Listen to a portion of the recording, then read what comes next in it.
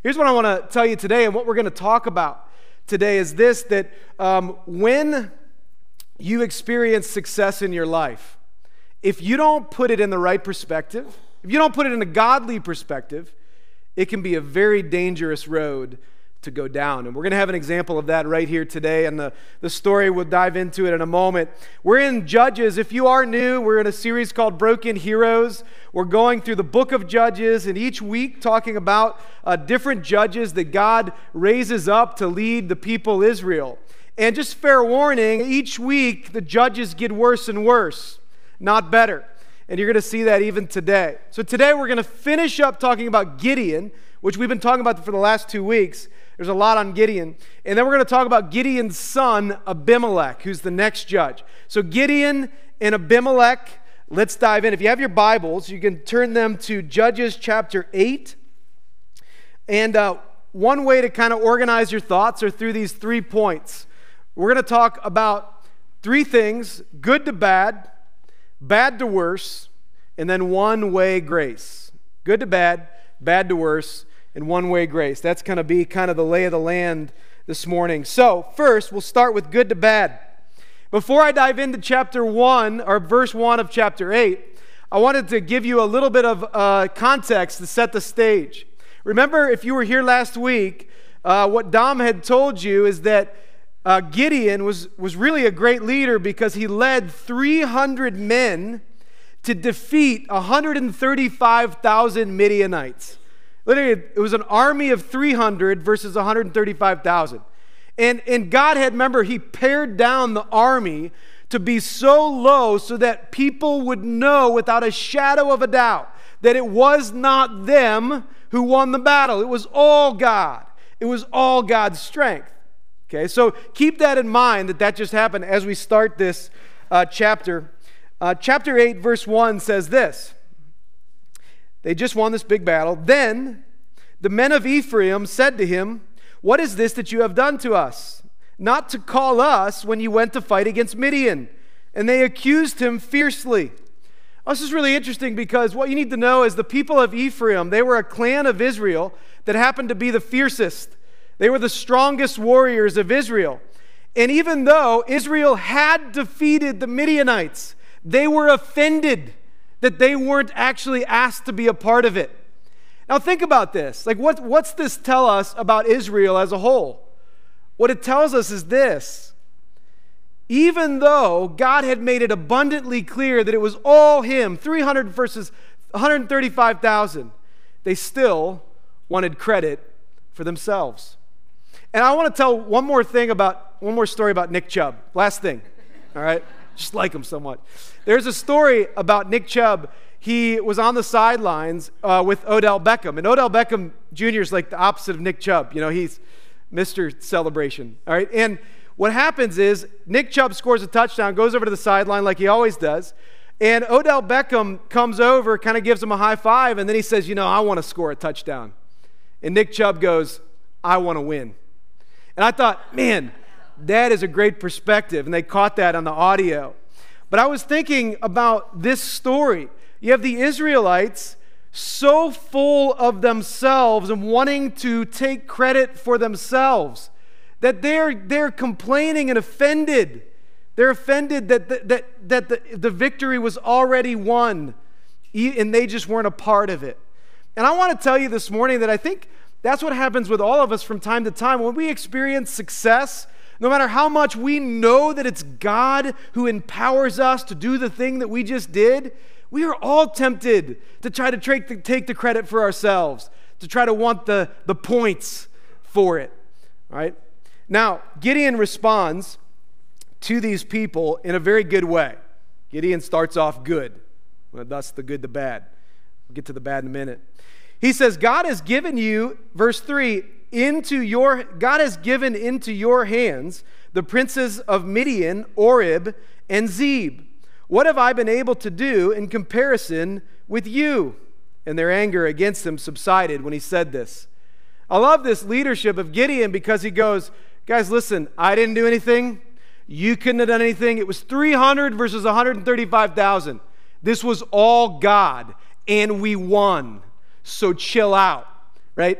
and they finally kind of chilled out. Now, Gideon does another really good thing, and I'm going to fast forward a little bit to verses 22 and 23 in chapter 8. And this is what happens. They loved Gideon. They loved his leadership, and Dom mentioned this last week. Then the men of Israel said to Gideon, "Rule over us, you and your son, and your grandson also, for you have saved us from the hand of Midian." Gideon said to them, "I will not rule over you, and my son will not rule over you. The Lord will rule over you." Right? It's a little Nick Chubb in Gideon right there. Right? It's great leadership, because he's not pointing to himself. He's like, listen, it's not about me. It's not about my son. It's about the Lord. He's the one that rules over you, and he needs to get the credit. I want to tell you that this one thing we can learn from Gideon is that godly leadership always points you to God and not back to themselves. Godly leadership always points to God and not back to themselves. And that's really important. But I need to point that out, because this seems to be kind of the last really good thing that Gideon does.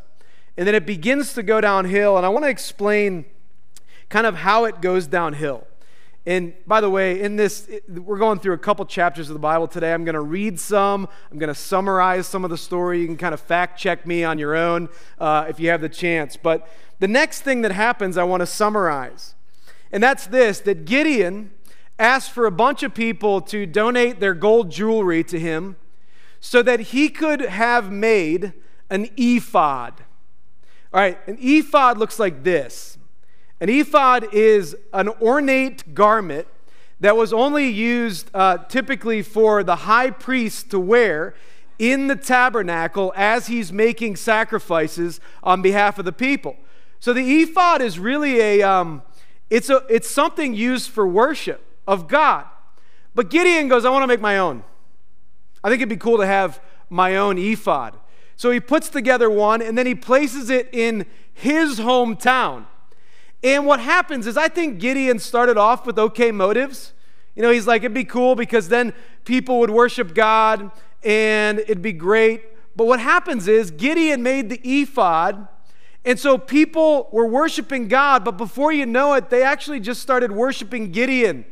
It was more like this statue that commemorated Gideon and all he had done, and it had less to do with God. And people started worshiping the ground that Gideon walked on. Now, let's check this out, what happens next. Verse 27. And Gideon made an ephod of it, that's what I just said, and put it in his city of Ophrah. And all of Israel whored after it, strong language, and it became a snare to Gideon and to his family. So the people were worshiping this ephod, and they were starting to not even worship God, but worship Gideon. And it says it was a snare to his family. What's a snare? It's a trap. A snare is a trap. And a trap is always something that looks really, really good and it's enticing, but then in the end it holds you captive. And it promises something amazing, but in the end kind of ends up being worse than you could ever imagine.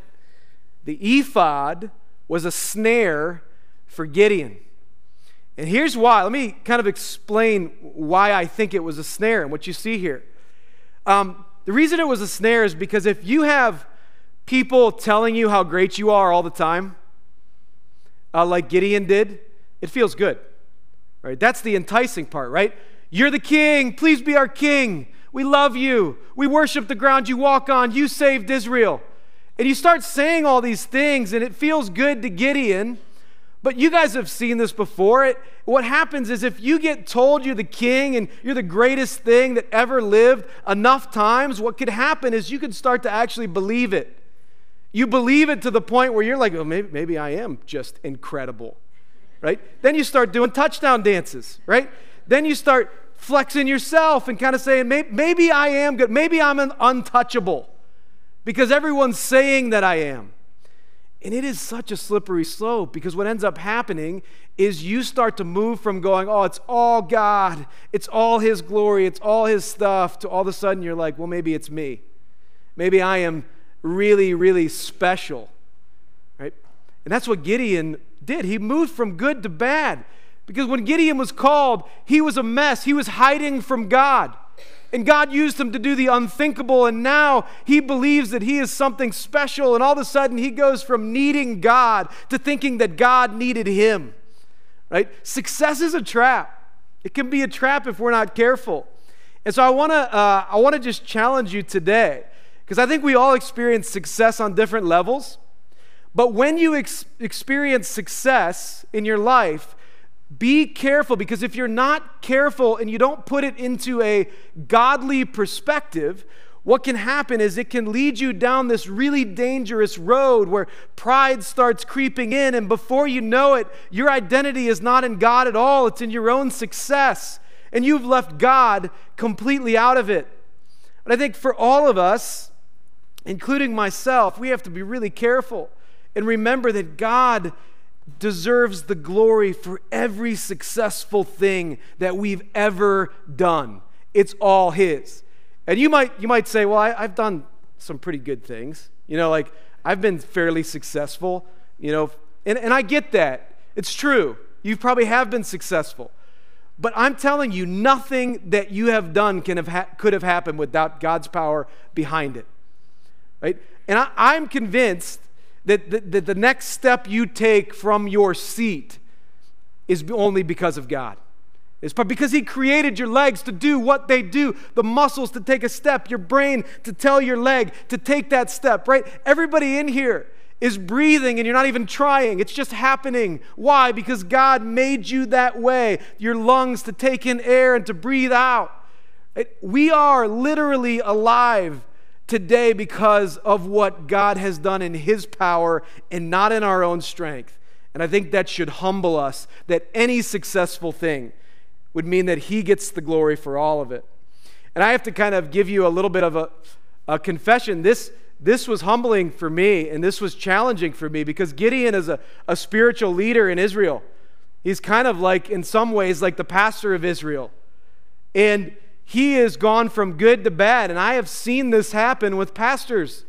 You have too, where pastors start off really good with great intentions, with great motives, and they're depending on God, and they're like, man, God is working. But all of a sudden, maybe they experience a little bit of success, and all of a sudden, it's a slow move, and people start telling you how great you are, and then all of a sudden you think, maybe I am pretty great. And what happens then is that if you're not careful and you don't put your success into a godly perspective, you can leave God eventually completely out of it. And what we're going to see in this book is that leads to a dumpster fire. That's why so many pastors don't finish well. Would you pray for me? And the reason I ask, and pray for Brandon and Dom and our other leaders here in the church, because the reason I ask that is because I know I'm capable of much worse than I think I'm capable of. And so I need to stay humble, and I need to stay dependent on God. So just pray for me, right? And don't compliment me too much, right? Just a little. That's good to bad. That's good to bad. But it leads me to the next one, which is bad to worse. Oh, before I get there, Gideon ends up really taking on. He believes he's the king, and he does everything a king does. And what a king does is this: anything he wants to do with whoever he wants to do. So what ends up happening is Gideon get this, he had 70 sons. 70, right? And that doesn't even include daughters, because there had to be some daughters in there. But 70 sons with all different wives and concubines. And Gideon, it's like he had illegitimate children all around the nation of Israel, because he did whatever he wanted. Not to mention this, that he had one son whose name is Abimelech. We're going to talk about him in just a second. Dom said this last week. Abimelech means my dad's the king, right? Doesn't get much more arrogant than that. Gideon dies, okay? That leads me to the next point, which is it gets bad, and it goes from bad to worse. And this is not about Gideon. It's about the legacy that Gideon left for his son, Abimelech.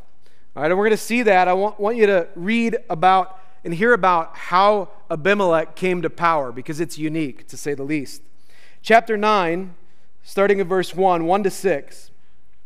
Now Abimelech, the son of Jerubbaal, now listen, Jerubbaal is the same name as Gideon. It's another name they use for Gideon. So whenever you see that name, it's Gideon. And I am going to now refer to him as Gideon because I can't say whatever that word is. Okay. So Abimelech, the son of Gideon, went to Shechem to his mother's relatives and said to them and to the whole clan of his mother's family, "Say in the ears of all the leaders of Shechem, which is better for you, that all 70 of the sons of Gideon rule over you, or that one rule over you. Remember also that I am your bone and your flesh." And his mother's relatives spoke all these words on his behalf in the ears of the leaders of Shechem, and their hearts inclined to follow Abimelech, for they said, "He is our brother."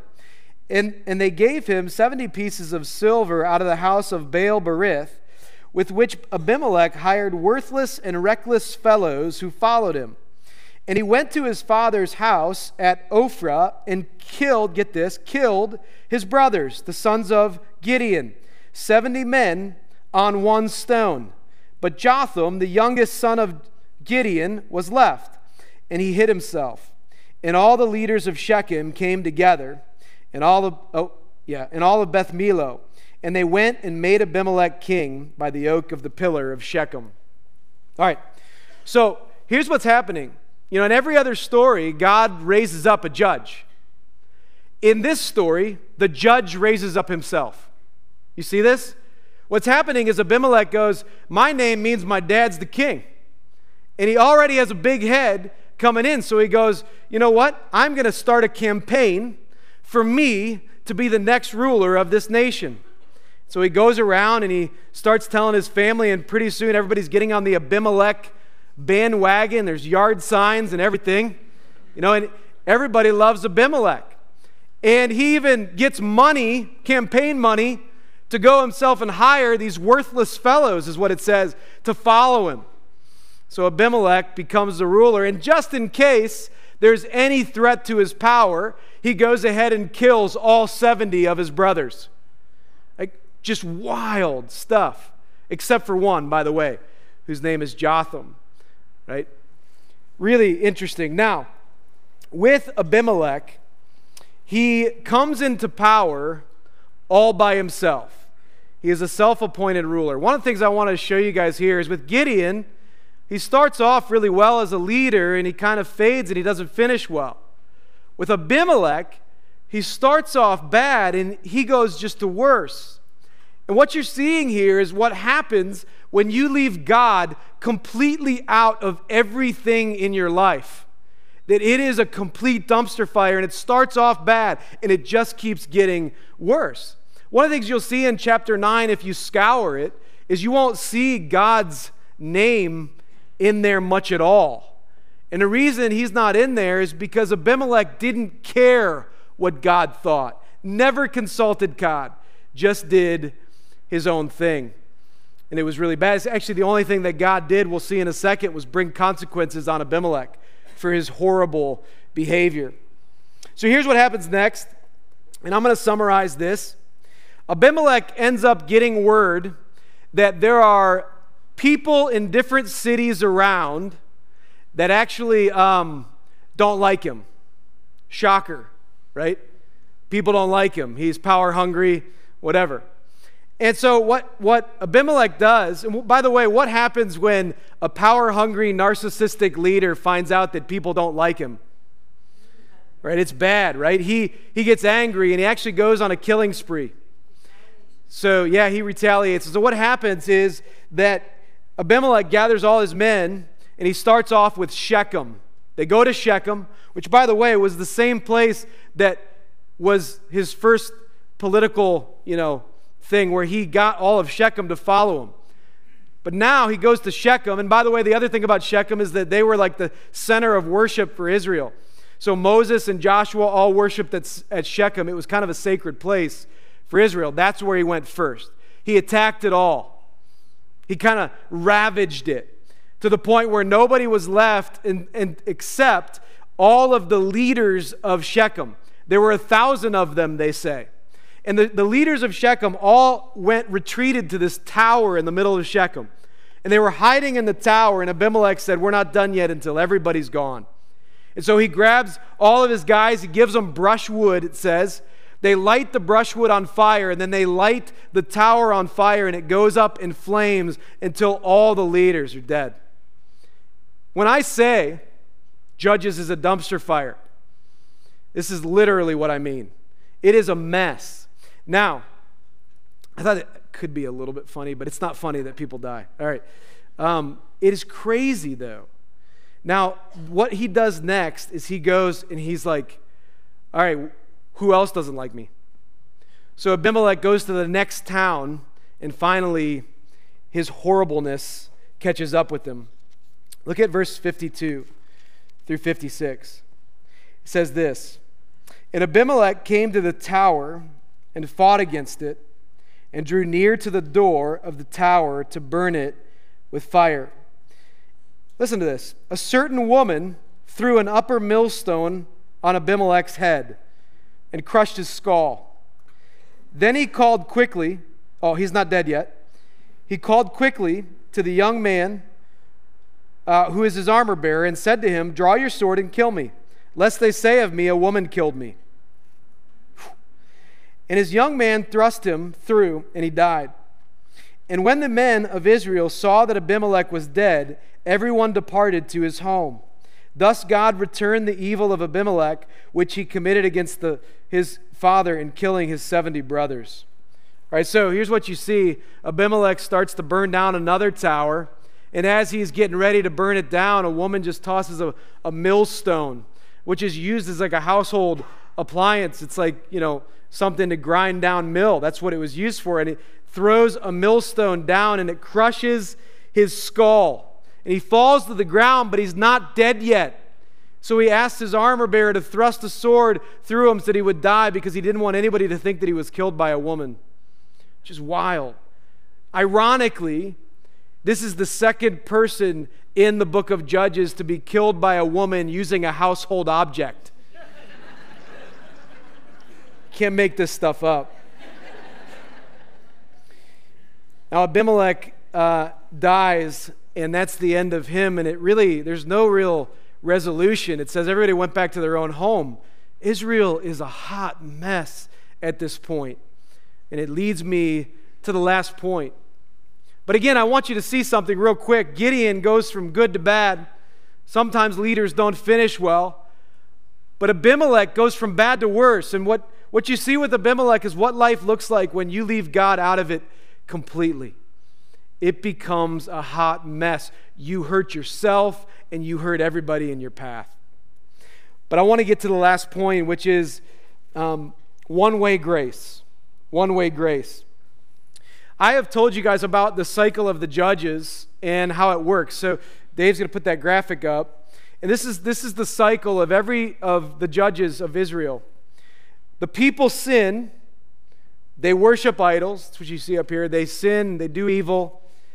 They are then oppressed by another nation. They have an enemy that's really oppressing them and hurting them. It hurts them so bad that they cry out for repentance to God. And then when they cry out for repentance, God gives them a judge to deliver them from their enemy or from their oppressor, and then they experience peace for an extended amount of time. That's what you see in every cycle. But at the beginning of chapter 10, you actually see that the cycle is a little bit different. So let me read it to you, and I want to see if you can figure out which parts of the cycle are left out. Chapter 10, verse 1, it says this, after Abimelech, there arose to save Israel Tola, the son of Puah, the son of Dodo, a man, I know, Dodo's so funny. My grandfather's Dodo. A man of Issachar, and he lived at Shamir in the hill country of Ephraim. And he judged Israel 23 years, and he died and was buried at Shamir. After him arose Jair, the Gileadite, who judged Israel 22 years. Now, that probably doesn't, mean a lot to you, but I want to explain why I'm reading this. Two more judges that are raised up to save Israel, Tola and Jair. All we know is kind of who they are, where they came from, and how long they served. which was a total combined 55 years. Now, what I want to point out is that if you could put that cycle of the judges back up, in every cycle, there is the people sin, they get oppressed by an enemy, then they repent, and then they are delivered by God because he raises up a judge, and then they experience peace. There are two parts of that cycle that are missing completely from the beginning of this story. Here are the two: oppression and repentance. Oppression and repentance. And this is significant, so let me explain. First, oppression is not happening at all. And here's why. You remember the last couple chapters I just read? The whole story that I gave you today. Israel does not have an enemy that is oppressing them. Do you know why? Because they are a mess all on their own. They didn't need any other consequences.